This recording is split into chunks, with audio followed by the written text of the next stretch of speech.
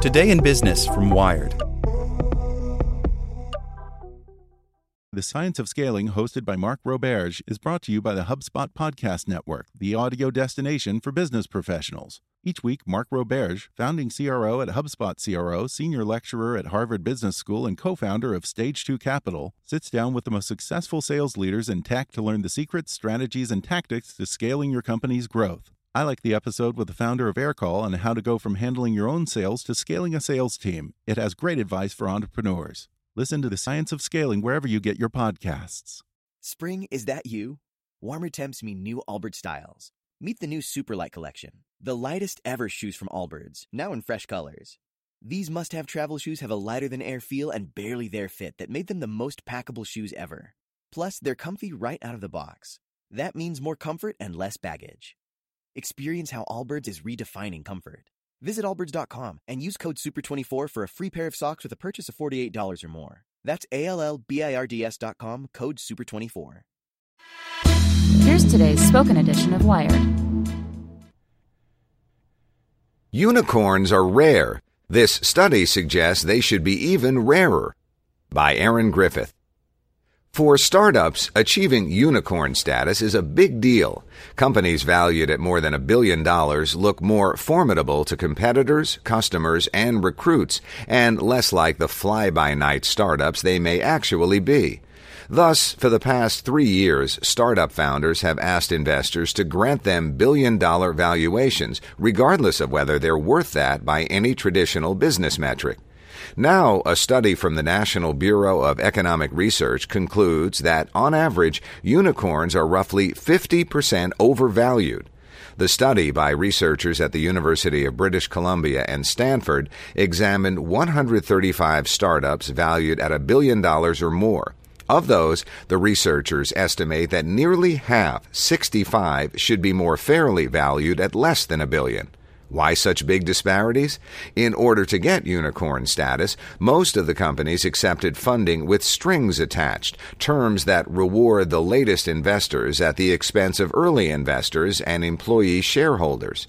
Those conditions include separate share classes, which give some shareholders more rights than others, veto rights, which allow certain investors to vote against an IPO priced below the last private valuation, and IPO ratchets, which give certain investors more shares in the event of a disappointing IPO price.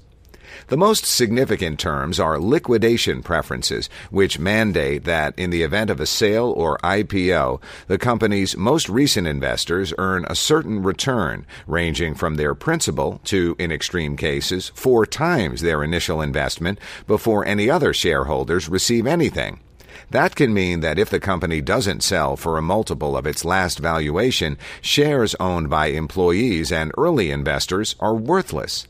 Startup founders often accept these terms, knowing they may be able to successfully negotiate a good outcome for themselves in an acquisition, even if the acquisition is disappointing.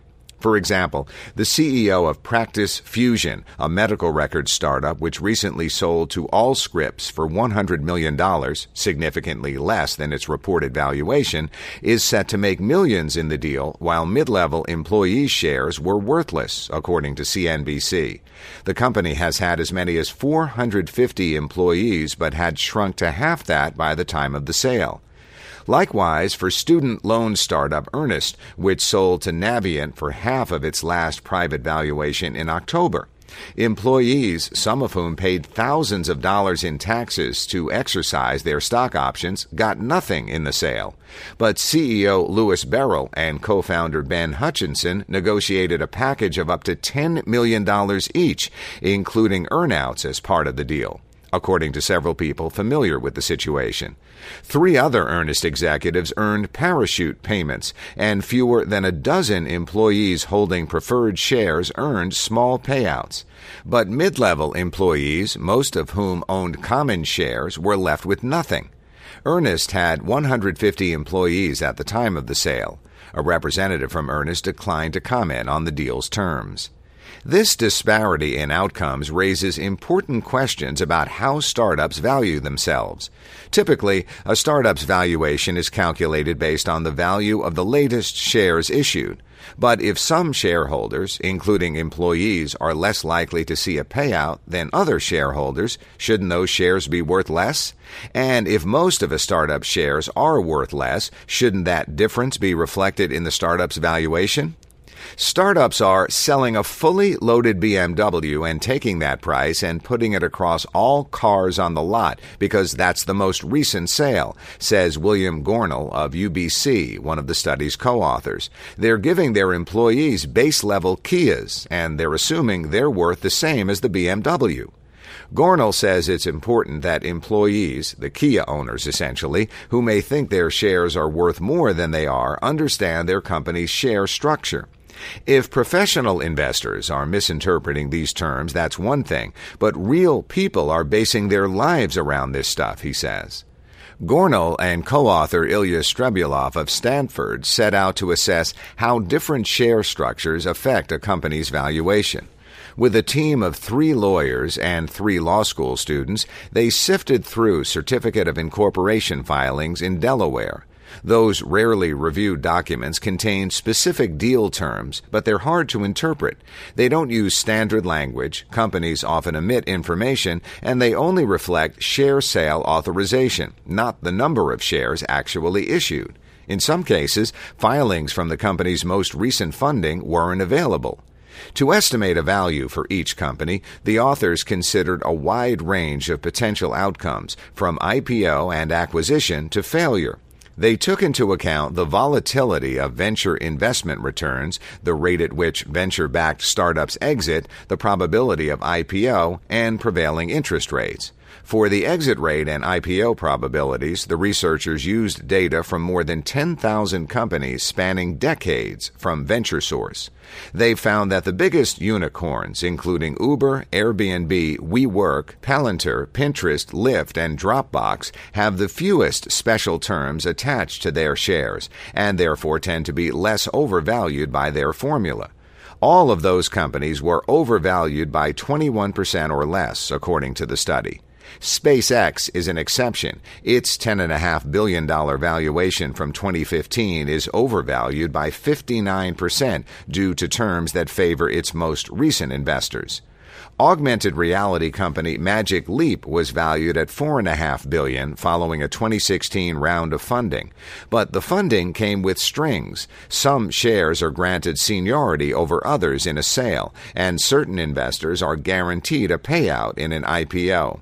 Considering those factors, the study estimates that Magic Leap should have been more fairly valued at $3 billion, one-third less. A Magic Leap representative declined to comment. Student loan startup SoFi, with deal terms including cumulative dividends, meaning certain investors must earn a certain dividend before others are paid out, liquidation preferences, and an IPO return threshold, was overvalued by 27% in its $3.6 billion valuation in 2015, according to the study. E-commerce site Fanatics, worth $2.7 billion in 2015, is overvalued by 64% due to seniority and an IPO return threshold. A SoFi representative declined to comment, and Fanatics did not respond to a request for comment. The study included companies that have since been bought or gone public. Meal kit delivery service Blue Apron, which carried a private valuation of $2.1 billion, had a fair value of $1.6 billion, according to the study. The company went public in mid-2017 at a valuation between those figures, $1.89 billion. Since then, Blue Apron's CEO and co-founder has resigned, and the company's struggles to retain customers have sent its market capitalization down to $577 million. As their name implies, holders of preferred shares get preferences over other shareholders. But Gornall and Strebulov determined that some deal terms hurt preferred shareholders as well. In 66 out of the 135 companies studied, new investors were also senior to, meaning they get paid out first, some existing preferred shareholders. In 43 of the companies, new investors took preference over all existing shareholders, including preferred preferred shareholders. The differences in terms are often not clear when shares are sold on the secondary market either. The study notes that secondary sales of common stock in Wish, an e-commerce site valued at an estimated $3.7 billion in its 2015 round of funding, do not warn potential investors that the company's preferred shareholders have strong protections. Wish investor Digital Sky Technologies retains the right to get its money back in any exit other than an IPO and the right to keep its preferred liquidation preference in an IPO unless that IPO provides the firm a 150% return. That means if Wish is sold for $750 million, a deal that would rank among the country's top e-commerce sites, preferred investors like DST would get their money back, but common shareholders would get nothing.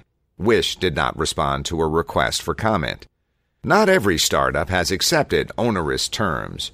Roy Behad, head of investment firm Bloomberg Beta, says his firm has had at least one portfolio company turn down a billion-dollar valuation, opting instead for an investor offering standard deal terms at a lower price. When a startup takes a higher valuation in exchange for complicated terms, I always start worrying that they're in trouble, he says. Betterment, a New York City-based financial advisory startup that has raised $275 million in venture funding, fielded investment offers that valued the company at more than $1 billion. But those offers came with unattractive deal terms, including IPO ratchets, and the company opted to take the lower valuation, sans terms. Whenever we've been raising capital, it's been an absolute priority to secure terms that were as clean as possible for the benefit of our team, says CEO John Stein. Nihal Mehta, a general partner at ENIAC Ventures, says that when late-stage investors negotiate special preferences for themselves, it hurts earlier investors, including his firm, which typically invests in a startup's first round of funding. He and his partners try to coach founders to take reasonable terms with valuations they can grow into, he says. We believe strongly founders should not optimize for valuation. Bradley Tusk, who invests in startups through his venture fund Tusk Ventures, says his firm has declined to reinvest in some of its own portfolio companies because of onerous deal terms and high valuations that'll hurt the returns of early investors like him. Increasingly, those situations are driving early-stage investors like him to sell shares on the secondary market before the company sells or goes public, he says. Getting out sooner is starting to make more sense, he says. A study found that many private companies valued at more than $1 billion should carry smaller valuations because the conditions attached to some of their shares make other shares less valuable. Here's a sample of the disparities identified in the study. Airbnb, date of valuation September 2016. Public valuation, $30 billion. Studies valuation, $26.1 billion. Difference, 15%. BuzzFeed, date of valuation, November 2016. Public valuation, $1.7 billion. Studies valuation, $1.08 billion. Difference, 57%. Cloudflare, date of valuation, September 2015. Public valuation, $3.2 billion. Studies valuation, $1.59 billion. Difference, 101%. Company comment, since our last financing, Cloudflare annual revenue has increased over 500%. Dropbox, date of valuation, January 2014. Public valuation, $10.4 billion. Studies valuation, $8.6 billion. Difference, 21%. Fanatics, date of valuation August 2015, public valuation $2.7 billion, studies valuation $1.65 billion, difference 64%.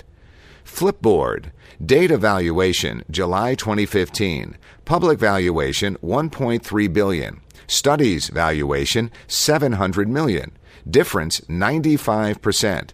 Company comment, Flipboard has been growing year over year, and this valuation is a misrepresentation of where the company is. Magic Leap, date of valuation February 2016, public valuation $4.5 billion, studies valuation $3 billion, Difference 50%. Uptake. Data valuation, October 2015. Public valuation, $1.1 billion. Studies valuation, $382.6 million. Difference 187%. WeWork. Data valuation, March 2017. Public valuation, $18 billion. Studies valuation, $15.27 billion. Difference 18%.